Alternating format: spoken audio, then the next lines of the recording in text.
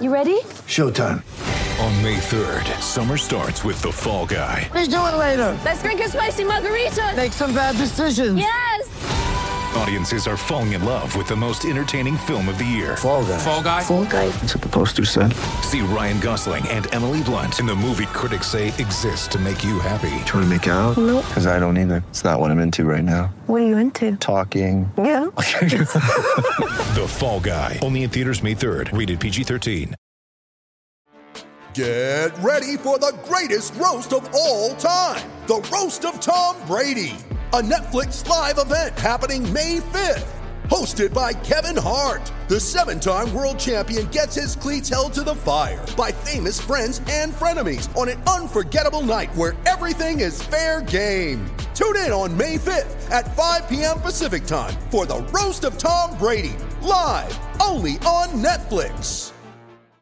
With threats to our nation waiting around every corner, adaptability is more important than ever. When conditions change without notice, quick strategic thinking is crucial. And with obstacles consistently impending, determination is essential in overcoming them. It's this willingness, decisiveness, and resilience that sets Marines apart. With our fighting spirit, we don't just fight battles, we win them. Marines are the constant our nation counts on to fight the unknown. And through adaptable problem solving, we do just that. Learn more at marines.com. I'm Alex Rodriguez. And I'm Jason Kelly. From Bloomberg, this is The Deal. Each week, you'll hear us in conversation with business icons. This show will explore deal-making across sports, media, and entertainment. That is a harsh lesson in business. Sports is not as simple as bringing a bunch of big names together. I didn't want to do another stomp you out speech. It opened up so many more doors. The show is called The Deal. Listen to The Deal. Listen to The Deal on Spotify. This is Islanders Award Winners, a monthly podcast examining seasons in which a New York Islander took home a major NHL award. I'm your host, Dan Saraceni. In this episode, we'll focus on Brian Berard, who overcame controversy and chaos to be named the NHL's Rookie of the Year in 1997. Lighthouse Hockey is SB Nation's home for New York Islanders news and discussion. You can subscribe to all of our podcasts by searching Lighthouse Hockey in Apple Podcasts, Google Podcasts, Stitcher, Spotify, or any podcasting app of your choice. Or you can listen right from our website at www.lighthousehockey.com. Please leave us a review on iTunes if you can, as it really does help raise our profile. And as always, thank you for listening.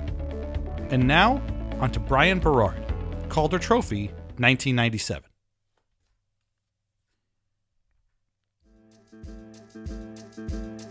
We call him the Riverboat Gambler. He'll step up on almost any play. He's going to be a real good one someday. Islanders defenseman Dennis Vasky on rookie teammate Brian Berard, November 1996. Brian Berard came to the Islanders the way a lot of players did in the mid-1990s, through a convoluted series of trades engineered by general manager Mike Milbury.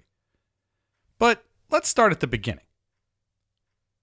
Born and raised in Woonsocket, Rhode Island, Berard came from a large working-class family that never pushed him in his athletic pursuits. They never really needed to. The kid was a natural. His father, Wally, called Brian a self-propelled kid, and athletic genes ran in both sides of the family. Brian played other sports, but really excelled at hockey, from youth teams to Pee Wee leagues to travel teams. He idolized Mario Lemieux, and although he played defense, coaches, including his own dad, weren't shy about putting him at forward if his team needed a goal or two. Berard won tournament MVP trophies, and watchers told his parents that he was going to play in the NHL. He earned a scholarship to Woonsocket's prestigious Mount St. Charles Academy, which had already produced NHLers like Brian Lawton, Matthew Schneider, Keith Carney, and Garth Snow. Berard helped Mount win 3 straight state championships in the middle of a run of 26 straight titles that ran from 1978 to 2003. Berard left the school after his junior year when he was selected 16th overall in the 1994 Ontario Hockey League draft by the Detroit Junior Red Wings. In 58 games, the 17-year-old had 20 goals and 55 assists for 75 points. The totals were good enough to make Berard the first player to win the Max Kaminsky Trophy as the OHL's most outstanding defenseman, the Ems Family Award as OHL Rookie of the Year, and the Canadian Hockey League Rookie of the Year award all in the same season. Berard added 4 goals and 20 assists in the playoffs as he and the Junior Red Wings advanced to the final of the Memorial Cup, losing to the host Kamloops Blazers. He was also selected to play for Team USA at the 1994 World Junior Championships. By this time, the legend of Brian Berard had started to make its way around the junior hockey ranks, as did a catchy nickname, the Rocket from Woonsocket. And he most definitely caught the eye of many NHL scouts who pegged him as a possible first overall pick in the 1995 draft. The fact that we know very little about the players being chosen, that's because nearly all of the players being drafted are just 18 years of age.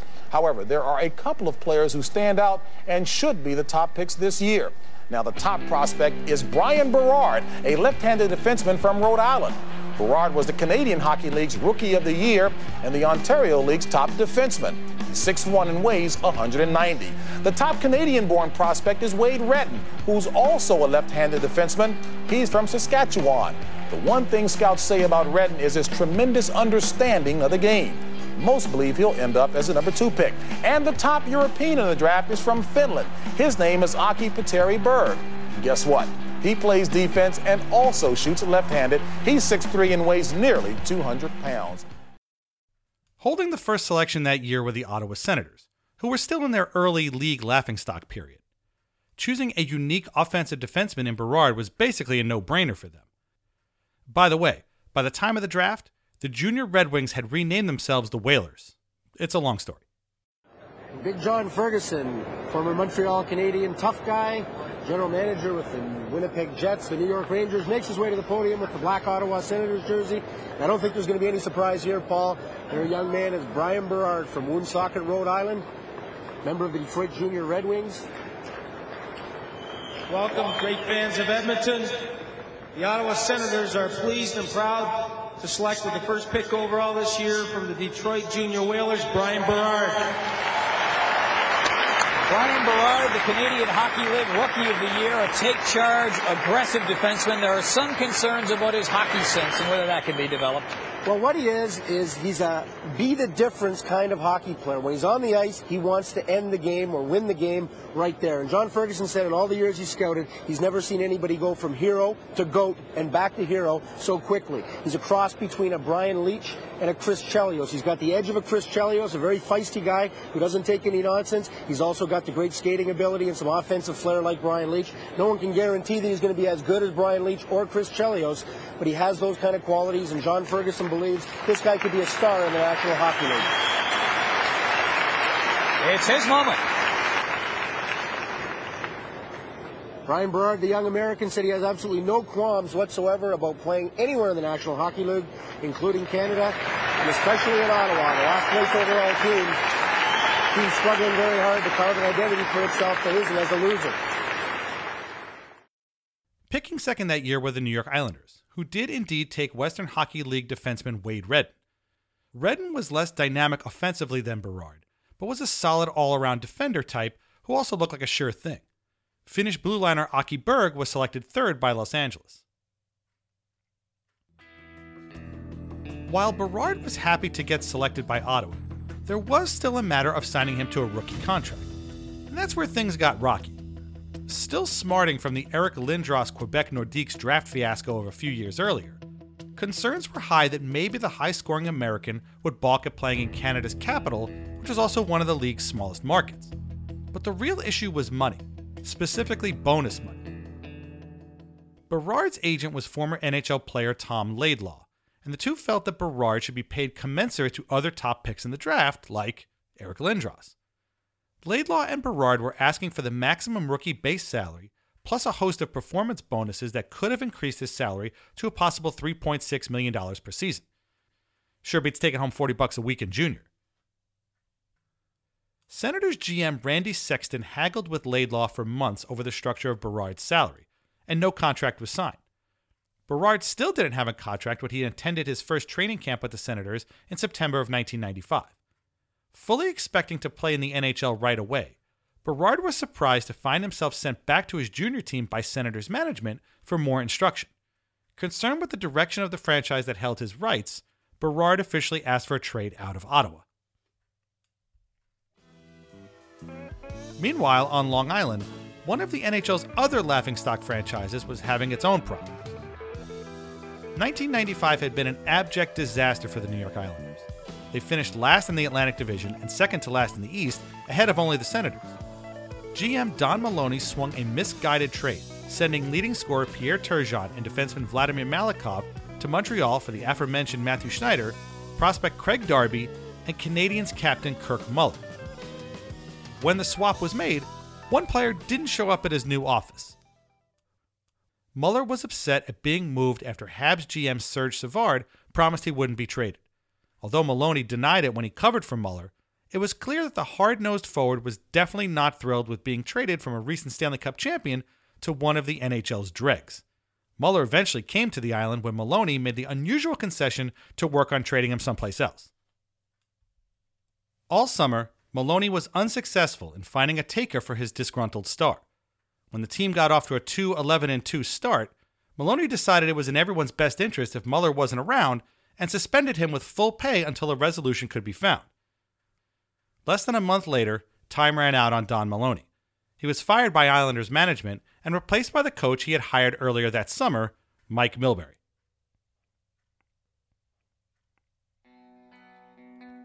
Bringing in Milbury was considered somewhat of a coup for the Islanders in 1995.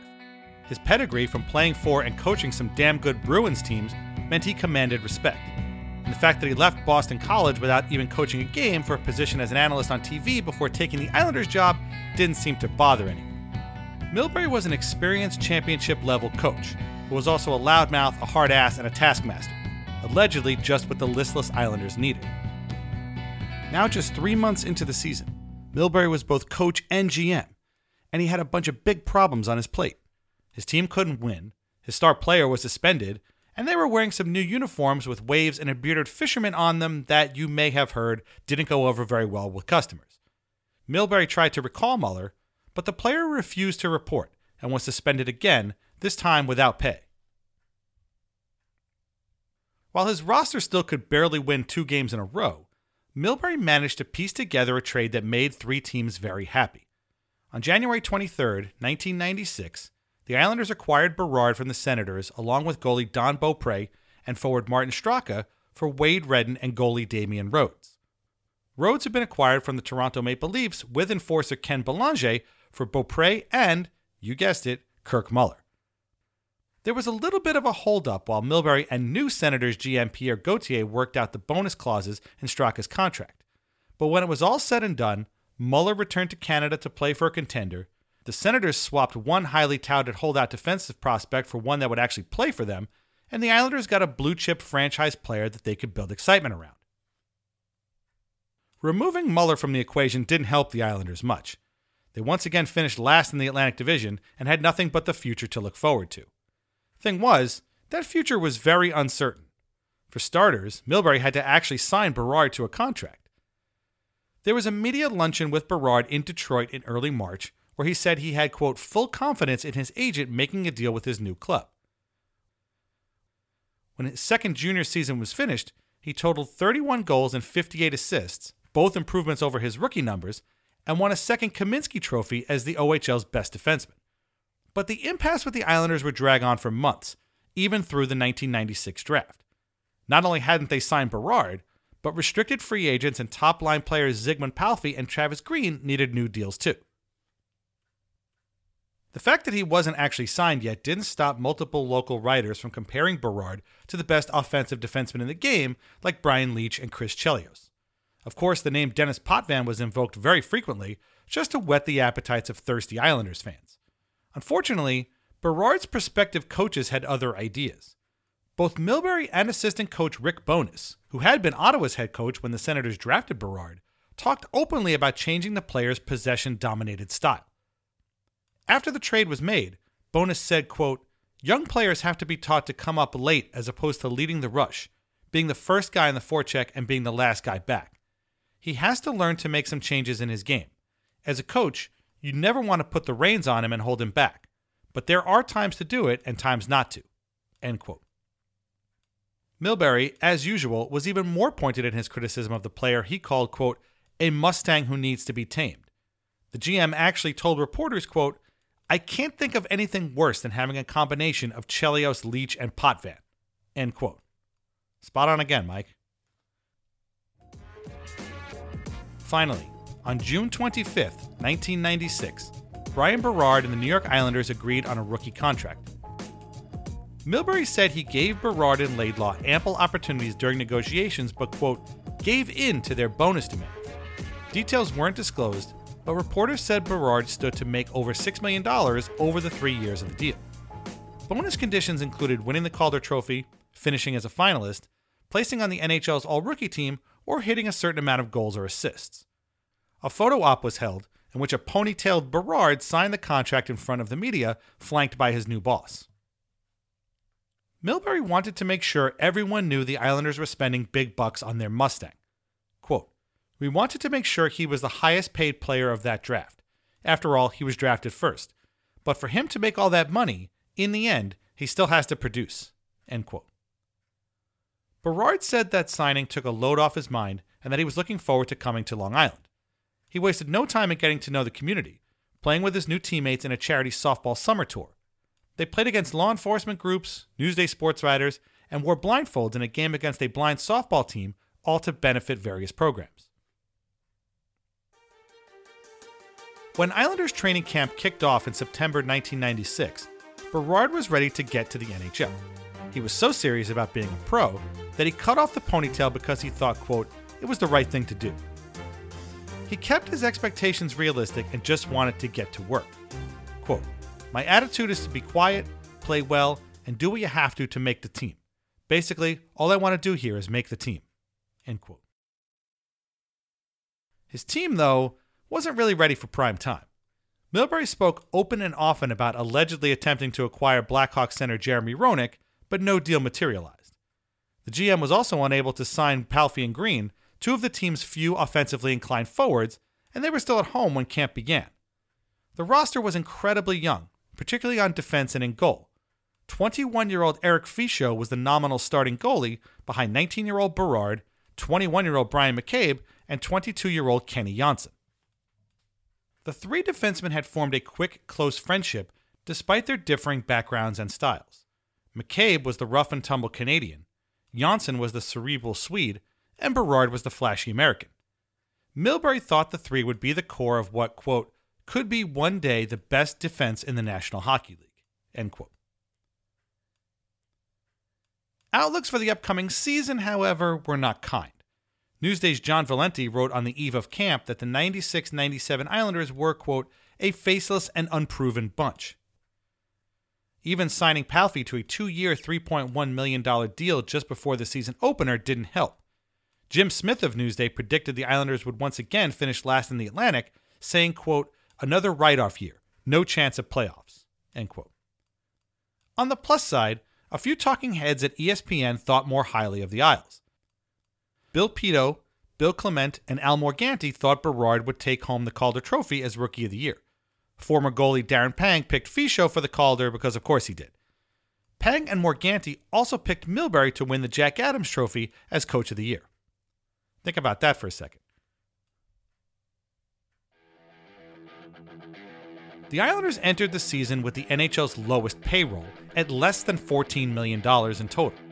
Milbury admitted that he had been given a budget to follow, while ownership, aka absentee owner John Pickett, and the 4 minority partners known as the Gang of Four that ran the team's day-to-day operation, admitted that the team was in a rebuilding mode.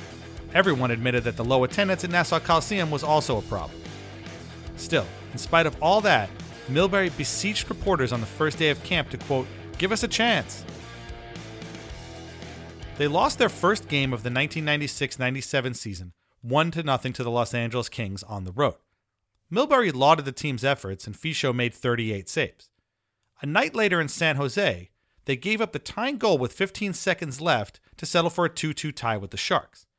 Milbury ripped his players for failing to clear the puck and said, quote, I may have a heart attack before the year is out, end quote.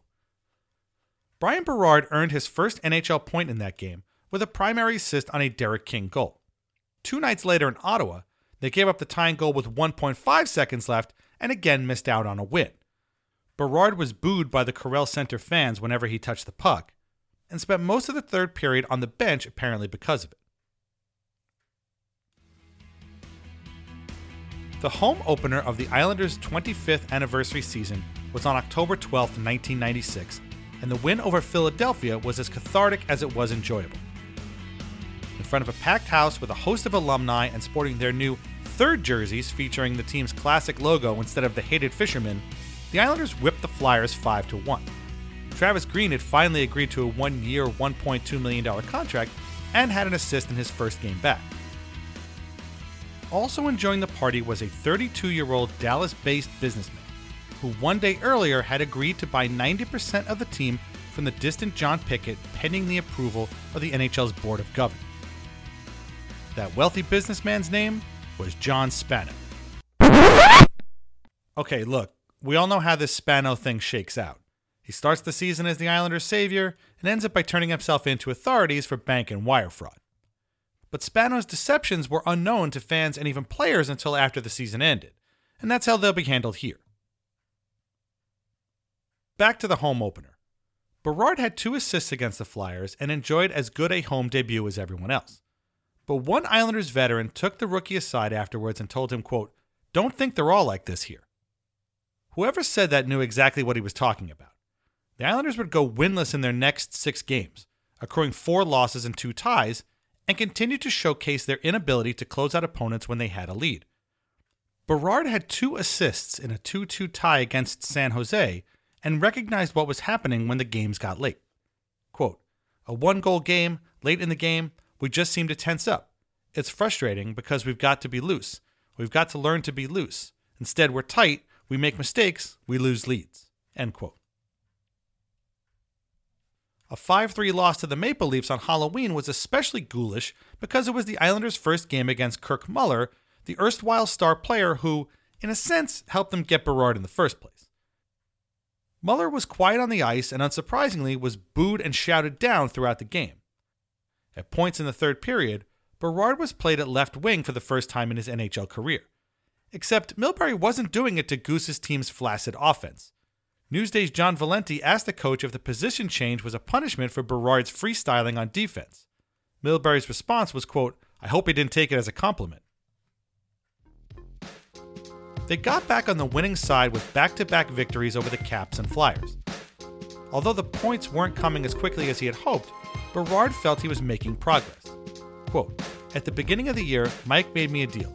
He said, 'You can play in your offensive end if you play in my defensive end first. I'm trying to get to know what I'm doing defensively before I go offensively.'" End quote. He had an assist on a Derek King goal in a 1-1 tie with the Rangers that featured yet another blown lead late in the third period. Then a 4-0 loss to the Devils kicked off a 1-3-3 slump. Milbury missed that game while off on a scouting trip, something he would do throughout the season. Assistant coach Rick Bowness ran the bench during Milbury's absences, and while he had head coaching experience in the NHL with 3 different teams, his record at that point was 83 wins, 227 losses, and 33 ties. Regardless, Bowness didn't exactly deviate from Milbury's game plan. He lamented his defenders' reluctance to communicate on the ice and told them so in practice. Berard was on board with the idea, but also had concerns. Quote, "I should probably be doing it a little more, but I don't want to say something, a mistake happens, and then it's my fault." End quote. The growing pains continued. Berard earned his 8th assist in a loss to Ottawa, but was caught up ice for a goal against midway through the third period. In their next game in Anaheim, a soft pass out of his own zone led to another goal against in a 2-2 tie. That game was the first for new Islanders center Brian Smolinski, who was acquired 2 days earlier for defenseman Darius Kasparaitis and forward Andreas Johansson. Not only was the 24-year-old Kasparaitis a fan favorite and a link to their last successful playoff run, he was also one of the most veteran members of the Islanders' defense. His trade to the Penguins meant more ice time for Berard and others, but it also robbed the team of a lot of its personality. Berard was beaten on Valery Kamensky's game-winning goal in a 3-2 loss in Colorado, another game choked away. One night later in Phoenix, he finally scored his first NHL goal in the first period of a 3-3 tie with the Coyotes. He also had 2 assists as the Islanders built a 3-0 lead that they, surprise, surprise, blew in the third period. It was their 7th blown third period lead of the season, and the 3rd time they gave up the tying goal in the final 17 seconds. Berard was benched along with partner Doug Huda for the majority of the third period, and Milbury's explanation was, quote, We didn't need him for offense at that point. Milbury might have been trying to shelter his valued rookie after his recent defensive gaffes, but whatever his reasoning, the plan clearly didn't work. Back from the road trip, Berard had an assist in another home win against the Flyers in front of a Nassau Coliseum crowd, including once again John Spano, who officially announced his $165 million purchase of the club. Maybe they were basking in the glow of their new Moneybags owner, but the Islanders went on to enjoy a 6-2-0 stretch, which would be their most successful run of the season. Berard was particularly on fire during the 8-game streak. He had a goal and an assist in a loss to the Sabres, 2 assists in a win over the Flames, a goal and 2 assists in an 8-2 rout of Phoenix, and a goal and an assist against the Rangers. Second period, Rangers up 1-0. Great passing. Travis Green dumps one to Brian Berard, who goes top shelf here for the power play goal. Game tied at 1. Still second, Nicholas Anderson. Hesty in the crease. Knocks in the loose puck, 2-1 Isles. Isles on fire. In the second, Anderson passed to Brian Smolisky, who deflects it past Glenn Healy, and it's 3-1 Isles. They got 6 in the second last night. They're on the way to getting 4 in the second tonight. Zygmunt Palffy walks in alone and slaps one by Healy. 4-1 at the end of the second. Oh my. 5-3 was the final. Ziggy Palffy, 2 goals, number 19 and 20. Although he and Milbury still disagreed on the value of defensemen carrying the puck, the rookie and his coach were feeling good. After the Coyotes game, Milbury joked with reporters about Berard's performance, sarcastically saying, "Bad contract, boy." By early December, despite a slow-ish start, Berard had taken the lead in assists among NHL rookies. And the Islanders, despite a very slow start, had built their record to 10-11-8, closer to 500 than anyone thought they'd get before the season started. When we come back, Brian Berard separates himself among NHL rookies as the Islanders push to outpace their meager projections.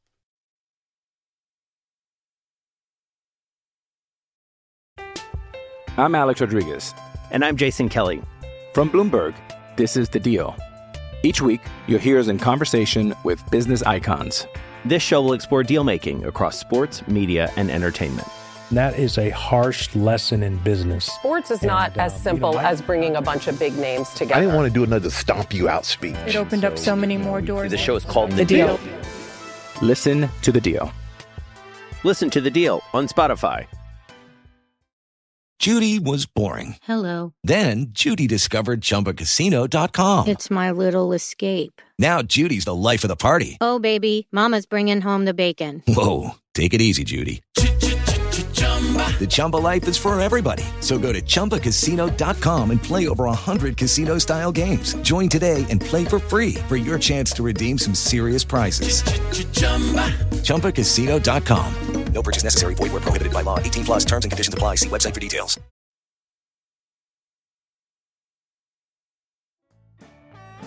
After climbing to within a game of 500, the Islanders crashed. They proceeded to lose 12 of their next 16 games, going 3-12-1 with 1 overtime loss. In a 4-1 loss to the last-place Tampa Bay Lightning, Milbury tore into his team, apologizing to fans for an embarrassing effort and saying, quote, "I can't send them all down, I can't trade them all, but that kind of loss cannot be tolerated. It's the worst loss we've had since I've been here," end quote. Only goalie Tommy Salo, who had supplanted Eric Fichaud as the starter, was spared. But the insults got the players' attention. They won their next game 4-2 over LA, with Berard collecting a pair of assists. The price, though, was high, as Palffy, who led the Islanders with 20 goals and 17 assists in 31 games, suffered a broken right shoulder. Palffy would only miss 1 game, but things got even uglier, particularly for Berard. A 5-0 loss to the Flyers, in which he was a -3, preceded a defeat in Dallas, in which he and McCabe were split by Joe Nieuwendyk, who scored the game-winning goal with less than 2 minutes left. In overtime against the Panthers, Berard fell down at center ice, allowing Ray Shepherd to score the winner. The entire team was looking forward to a break, and Christmas came at the right time. Berard spent a couple of days back in Woonsocket and had a chance to reset after a rough stretch of games. Quote, "I get in a little trouble when I try to do too much. I've got to learn to just sit back and play my game," end quote. In a win over the Devils on the day after Christmas, Berard had his first NHL fight, going toe-to-toe with Ken Daneyko after he had knocked down Palffy. Off the ice, Milbury fired assistant GM Darcy Regier, who had been with the organization for years. The main cause of the split, according to sources, was Milbury's disrespectful treatment of players and frequent criticisms of them in the press, something Regier was philosophically opposed to. The Islanders straddled 1996 and 1997 with 6 straight losses and a 7-game winless streak. A huge part of the problem was a power play that had dropped to last in the league. Through 37 games, they had scored only a paltry 17 goals in 158 man advantages. Bowness, still occasionally filling in for Milbury as head coach, put the players through a grueling 25-minute skate on New Year's Day. Berard had a goal in a loss to the Penguins on January 7th, then had an assist in another loss to Pittsburgh in the very next game. Despite the team's struggles, Milbury said Berard was going to be a great player even if he, quote, has you reaching for the Pepto-Bismol on occasion. Palffy, the team's only consistent offensive weapon, was named to the Eastern Conference All-Star team. But in a 4-2 loss over the Rangers that snapped their slump, Palffy injured his shoulder again and was forced to miss the showcase game. Milbury was expected to recommend 24-year-old defenseman Scott LaChance as a replacement, as he was having a steady, mostly defense-focused season. As for his choice, LaChance went in a different direction, urging Milbury to choose Berard. Quote, personally, I think my partner's had a pretty good year himself. He's shown as a rookie that he's got a tremendous amount of upside. He's got 25 points already. I wouldn't complain with Mike's pick, but I'd say my partner is more deserving. End quote. LaChance ended up playing in the game as the Eastern Conference beat the West 11-7. Berard collected 3 assists in the next 3 games, 1 each in losses to the Sabres and Blues and in an 8-1 blowout win over the Oilers. But then a shakeup took place. Milbury stepped down as coach after a meeting with new owner Spano. Rick Bowness took over full-time behind the bench, with Milbury concentrating on his GM duty. As with most things Milbury, mixed signals were everywhere. He claimed to have reluctantly stepped down, but also admitted to calling the meeting with Spano in the first place. Milbury claimed to love both gigs and, quote, wanted to have the whole enchilada, but also said that his, quote, higher calling was the building of a Stanley Cup champion. Right after the switch, the Islanders won 2 straight over the Whalers and Blackhawks. Against Chicago, Palffy scored his 30th goal of the season and Berard had an assist. Berard had another assist in a loss to Calgary, his 5th point in a 6-game stretch. The Islanders then lost the next 2 in Vancouver and Edmonton to fully wipe out any good vibes they had going. Berard did get some power play time, but Bowness stuck with forward Marty McInnis at the point. The coach felt the 19-year-old prodigy didn't have enough experience in that slot. Bowness was open to having a weak side point man pinch in to create space, a tactic Berard said he had been trying to do all year. The coach was adamant, though, that a trade would not be made for a veteran point man because it would force every other defenseman's ice time to decrease. A win against the Mighty Ducks, in which Berard had another assist, was followed by losses to the Devils and Rangers. And yet, somehow, despite having a record of 6-16-1 in their previous 23 games and being 11 games under 500, the Islanders were only 6 points out of a playoff berth. How? Well, most of the rest of the Eastern Conference that season was ass too. The Whalers, Canadiens, and surprising Senators were hovering around the 8th spot, with the Bruins, Lightning, and Capitals all sliding into irrelevance. Even with all the chaos, the Islanders had a chance to pull out a miracle with 27 games to go. They just had to hop over 6 or 7 teams to make it happen. Berard scored in their next game against Ottawa, but the Islanders could only manage a 5-5 tie. An assist in a surprising 5-1 road win in Pittsburgh came with a broken nose, courtesy of Penguins forward Dave Roach. Berard would miss no time. In a 1-0 overtime win over the Panthers 3 nights later, Berard had an assist on Claude Lapointe's overtime winner. A 5-2 loss to Buffalo was a fight and penalty-filled mess, with Berard earning an assist and squaring off against shit-stirrer Matthew Barnaby in the 3rd period. It started out with King, and now it's going to be Brian Berard and Barnaby.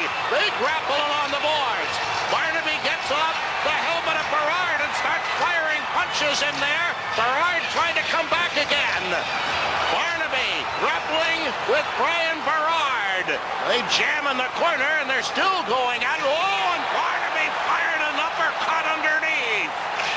And the linesmen stand back and let them go as they get to very close quarters and now go to the ice. And it's over. A win against the Penguins was followed by 2 losses to the Devils and Senators. After another loss to the East's worst team, Milbury lamented his players' lack of passion despite being only 5 points out of 8th place. Milbury had given his team 1 week, a 5-game stretch, to prove that they had what it took to make the postseason. They went 2-3. Berard had a goal and an assist in a 6-3 loss to Tampa Bay on March 4th, 1997, another loss to another team that they were chasing. The next day, he celebrated his 20th birthday. By this time, and despite his team's struggles, Berard had become one of the favorites for the Calder Trophy as Rookie of the Year. Through 60 games, he had 6 goals and 31 assists for 37 points and was averaging over 21 minutes of ice time per game. Other candidates included Flames right wing Jarome Iginla, who had 21 goals and 47 points, and Jim Campbell of the Blues, who had 23 goals and 42 points. Milbury said Berard was, quote, the most proficient and prolific rookie in the NHL this season, and called for him to win the Calder. Berard told Newsday's John Valenti, quote, I'll be honest with you, I look at the stats once in a while to see where they are, but we're in a playoff race, end quote. He said the same thing in a video interview from the time with student reporters from the Islanders practice rink. Cameron here today. All right, question 5. You're among the leaders in rookie scoring. Are thoughts of winning the Calder Trophy dancing in your head? It'd be nice to win that trophy. It would be, again, an honor. But right now, I think the big thing we're concentrating on is making the playoffs with 4 points out. And we still got 16 games left. And that award, again, will be nice, but I'll have to wait and see. Berard may have been looking towards the playoffs, but he was also concerned with giving the coaches what they wanted. Although he preferred to lead the rush instead of trailing it, he told Newsday, quote, that's the system here. That's the style the coaches want me to play.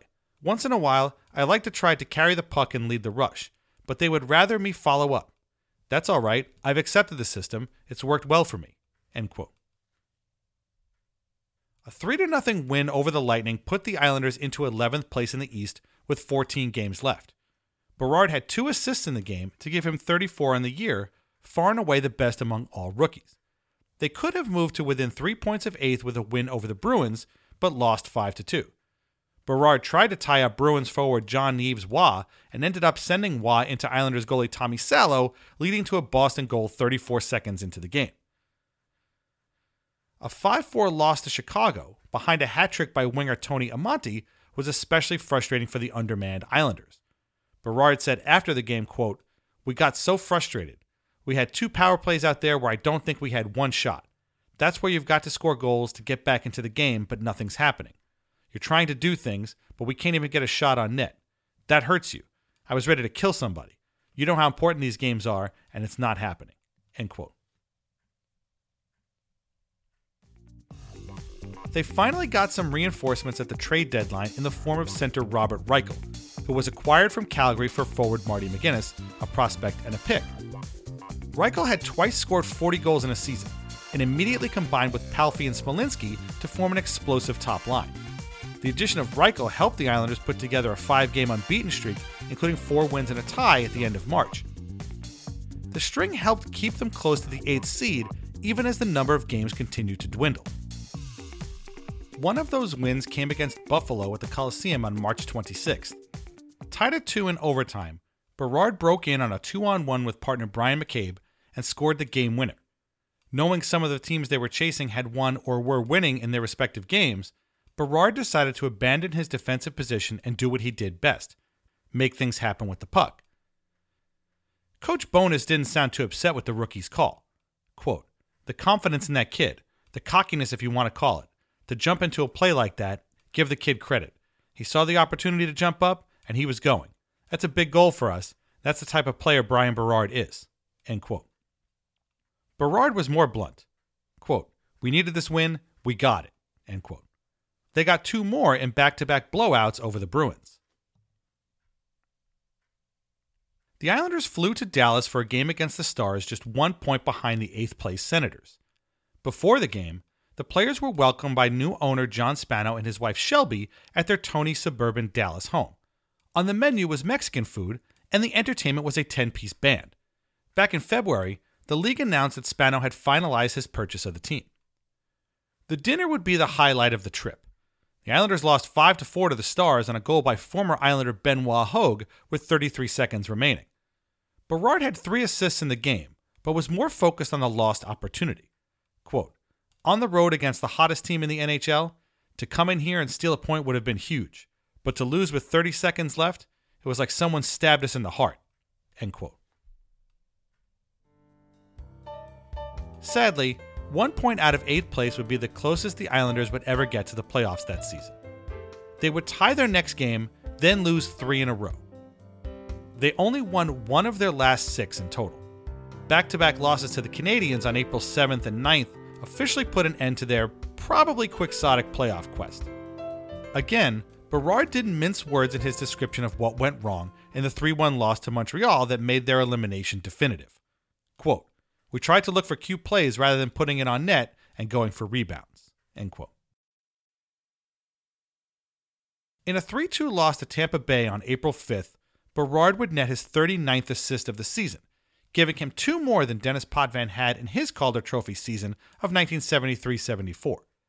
He would hit an even 40 in a 6-4 win over the Hartford Whalers on April 11th, the Islanders' final home game of the season. The 40 helpers were the second most by a rookie defenseman in team history, behind only Stefan Persson's 50 in 1977-78. Berard was also only the second Islander defenseman since 1981 to play all 82 games as a rookie. As a team, the 1996-97 Islanders simply lacked the talent to be a playoff squad. They finished with a record of 29, 41, and 12 for 70 points, making their chase for 8th place that year feel like a fever dream. The Canadiens ended up claiming the 8th and final playoff berth, and finishing in 7th that year in the East, the Ottawa Senators. One bright spot was Brian Berard, who led all rookie defensemen with 8 goals and 48 points. He was named to the NHL's All-Rookie team on June 2, 1997. So were Jarome Iginla and Jim Campbell, who along with Berard were named finalists for the Calder Trophy. Iginla finished with 50 points on 21 goals and 29 assists, while Campbell had 43 points on 23 goals and 20 assists. Philadelphia rookie Yanni Niinema matched Berard's 40 assists, and the two outpaced every other first-year defender by a mile. There was some question as to who the votes for the Calder would ultimately go to. Newsday's John Valenti wondered aloud if a bias had been formed by the Canadian press against Berard for how he had acted while with the Senators. Valenti said that writers in Ottawa called Berard arrogant and that he, quote, didn't win many friends north of the border with demands to be traded, end quote. His guess was that the Islander would miss out on taking home the trophy. Valenti noted that Berard had been, quote, polite, considerate, respectful, and mature with the media during his time on Long Island, and Berard himself admitted that he had a Calder winner in mind that wasn't him. Quote, if I was voting, I'd probably give it to Iginla, end quote. The NHL awards that year were held in Toronto, and as he was for the team's games, new Islanders owner John Spano was expected to be in attendance. He was definitely confident Berard would win the Calder, even if it meant paying even more bonus money to the rookie. Spano told Newsday before the ceremony, quote, that will be an expensive trip. On June 19, 1997, Brian Berard was named the winner of the Calder Trophy as NHL Rookie of the Year. The win made him the first Islander since Mike Bossy in 1978 to take home the Calder. Berard's 501 total votes easily topped Iginla's 372. Berard earned 43 first-place votes to Iginla's 8. Campbell was a distant third with 173 total votes. Berard's acceptance speech was quick and complimentary, and he took the time to mention Red Wings defenseman Vladimir Konstantinov and team masseuse Sergei Manatsakanov, who were gravely injured in a limousine crash 6 days after Detroit won the Stanley Cup. The winner tonight is Brian Berard.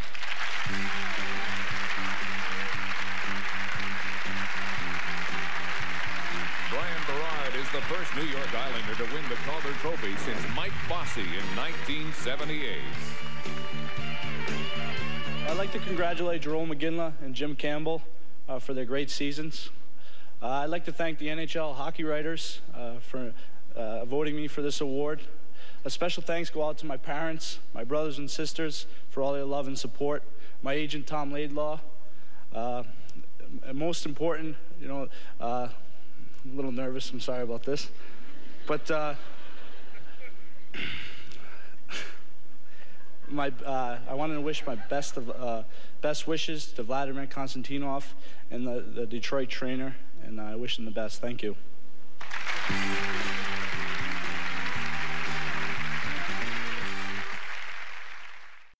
In his 2019 autobiography, Relentless, Berard called his speech, quote, a disaster, and said he got a lot of ribbing for it from his family.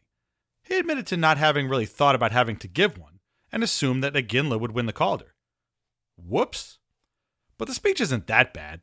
The genuine emotion that Berard must have felt at that moment is still palpable today, even just watching on YouTube. Berard was obviously happy to win, but his goal was other hardware. Quote, the major thing, of course, is that I want to win the Stanley Cup. I want to shoot for the Norris Trophy. I really want to be the best. End quote. Berard did receive some Norris Trophy votes after his rookie season and finished 11th overall for the award.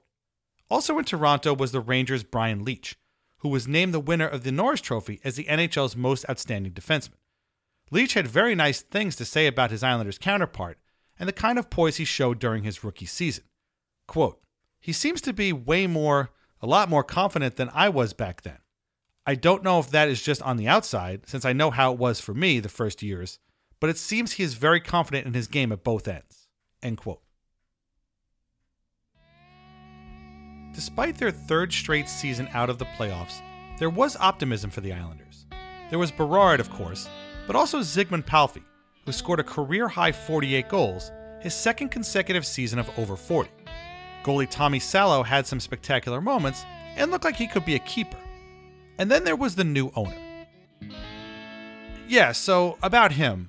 John Spano never actually showed up at the award show in Toronto.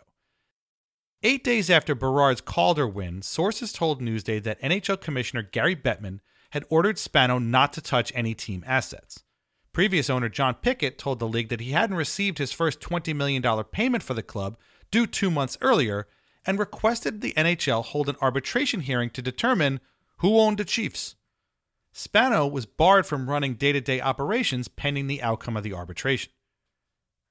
Spano hoped for a quick resolution and resented the idea that he was not the owner of the Islanders. He gave Milbury full autonomy to hand out contracts to whatever free agents he saw fit. He also sent a check for $625,000 to his Calder Trophy winning defenseman as part of his contract bonuses. As of July 31st, 1997, Brian Berard hadn't received the check. Had he never received it, per his contract, Berard would have become an unrestricted free agent.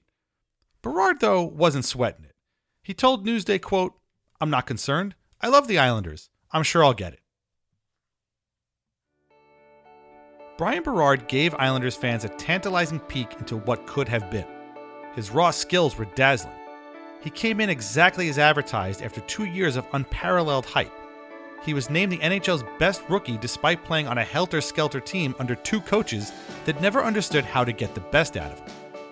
It would be easy to look back now and say that not giving the Calder to a Hall of Famer in Jarome Iginla was a mistake.